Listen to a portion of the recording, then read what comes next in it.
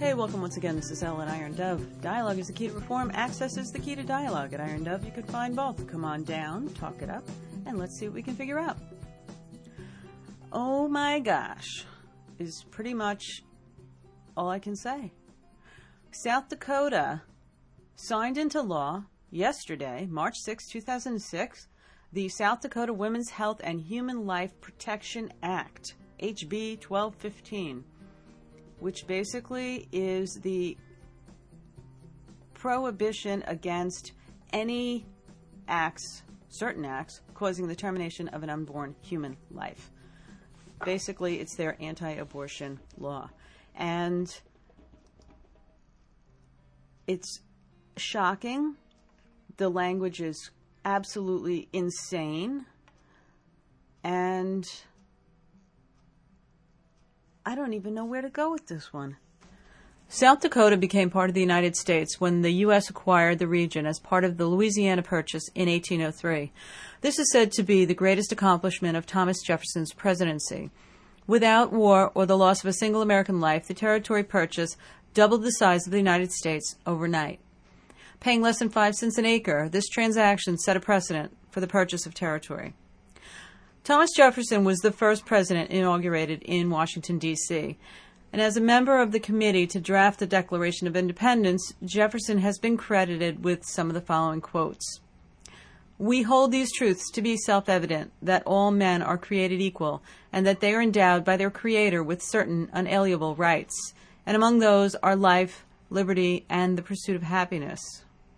Also," he said, "equal and exact justice to all men, freedom of religion, freedom of the press, freedom of person under the protection of habeas corpus, and trial by juries impartially selected, these principles from the bright constellation which has gone before us." A habeas corpus is a petition filed with a court by a person who objects to his own or another's detention or imprisonment. And it's kind of interesting because here's a guy who was instrumental in South Dakota becoming a state, who has all these really great ideas about freedom and liberty and self-determination, and unfortunately, I guess South Dakota just interpreted that as only meaning, literally, that men are created equal and that men have freedom of religion and freedom of person, etc., etc. So I just thought that was kind of just an interesting sideline note. Roe v. Wade was the infamous Supreme Court case which determined that the United States laws against abortion violated the constitutional right to privacy. The decision overturned all state laws that banned or restricted abortion. The general dates regarding Roe v. Wade case were that it was argued from December of 1971 until October of 1972, with an opinion being issued January 22nd of 1973. Amazingly, at that time, and still today, the ancient attitudes dating back to and including the statement quoting Hippocrates, the Hippocratic Oath, and Hippocrates, the father of medicine, the wisest and greatest practitioner of his art. And they go and they actually quote this guy and say, "The most important and most complete medical personality of the medical profession of antiquity, and of whom the famous oath that has stood so long as the ethical guide of and that bears his name, Hippocrates. He lived in Greece." Well, they mention that he was born in 460 BC, but that he died in 377 BC, which is kind of interesting because he actually died before he was born. In any case, they continue to write, "The oath varies according to the particular translation, but in any translation the content is clear. Quote, I will give no deadly medicine to anyone if asked, nor suggest any such counsel, and in the like manner I will not give to a woman pessary to produce abortion. I will neither give a deadly drug to anybody if asked for it, nor will I make a suggestion to this effect. Similarly, I will not give to a woman any abortive remedy." It continues with, "The oath was not uncontested, even in Hippocrates' day. Only the Pythagorean school of philosophers frowned upon the related act of suicide. Most Greek thinkers, on the other hand, commended abortion at least prior to viability. For the Pythagoreans, however, it was a matter of dogma. The embryo was animate from the moment of conception, and abortion meant destruction of a living being. The abortion clause of the oath therefore echoes Pythagorean doctrines and in no other stratum of Greek opinion. Throughout the judgment, the Chief Justices of the Supreme Court continually refer to ancient texts. Dr. Edelson at one point concludes that the oath originated in a group representing only a small segment of Greek opinions, and that it was certainly not accepted among all ancient physicians. He points out that medical writings accredited to Galen, 130 to 200 AD, give evidence of the violation of almost every one of its injunctions. But with the end of antiquity, decidedly change took place. Resistance against suicide and against abortion became common. The oath came to be popular. Emerging teachings of Christianity were in agreement with the Pythagorean ethic. The oath became the nucleus of all medical ethics and was applauded as the embodiment of truth.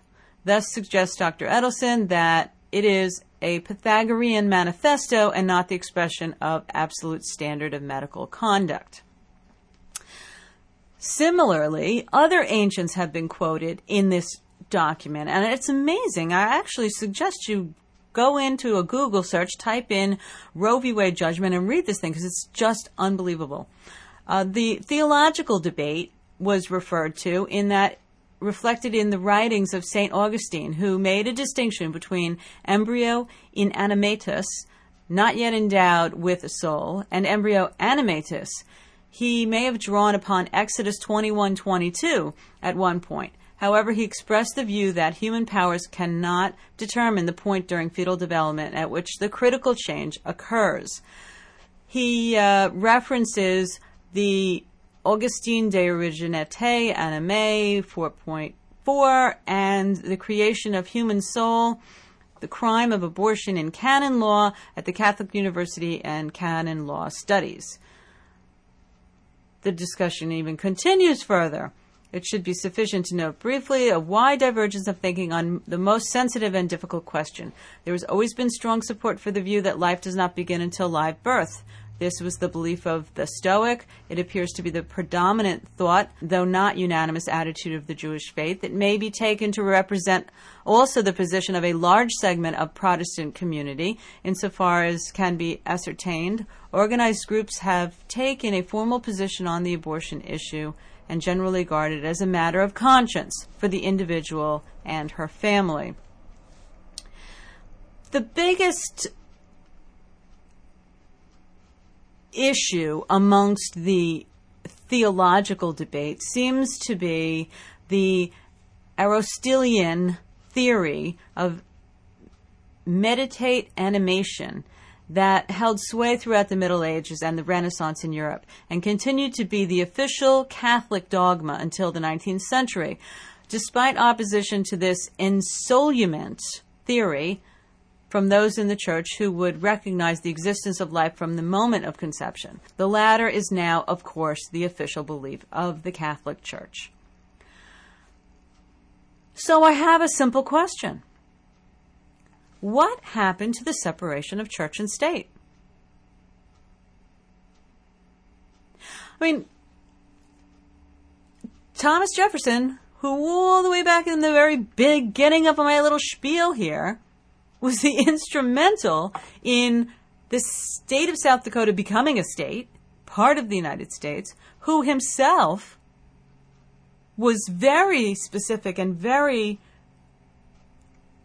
involved in the writing of the language that specifically said that all men, and I would hope that includes women, but obviously it doesn't, have the freedom of religion.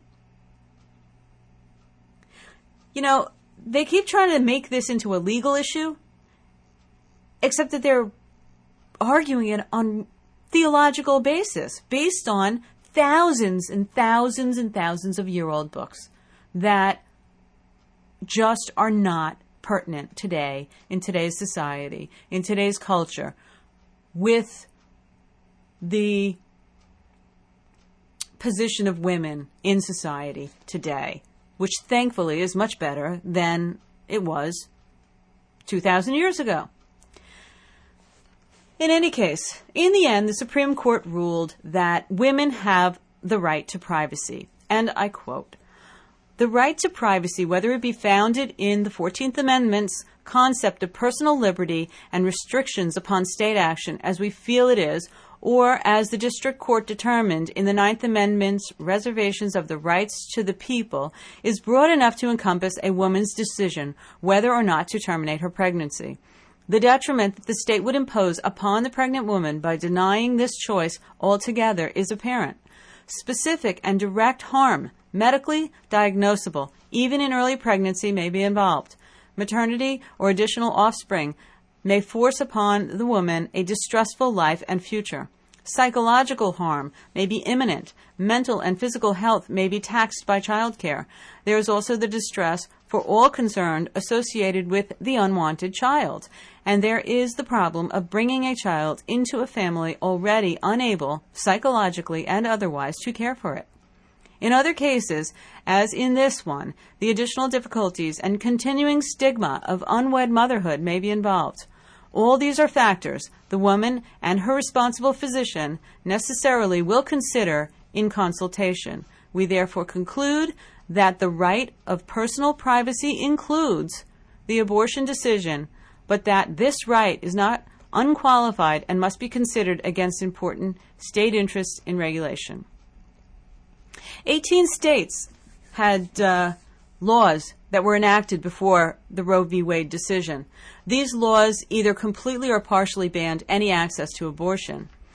A reversal of Roe v. Wade in these states would mean that the ban could once again immediately be enforced in those states. Some of the states have injunctions, but they could be repealed. Now,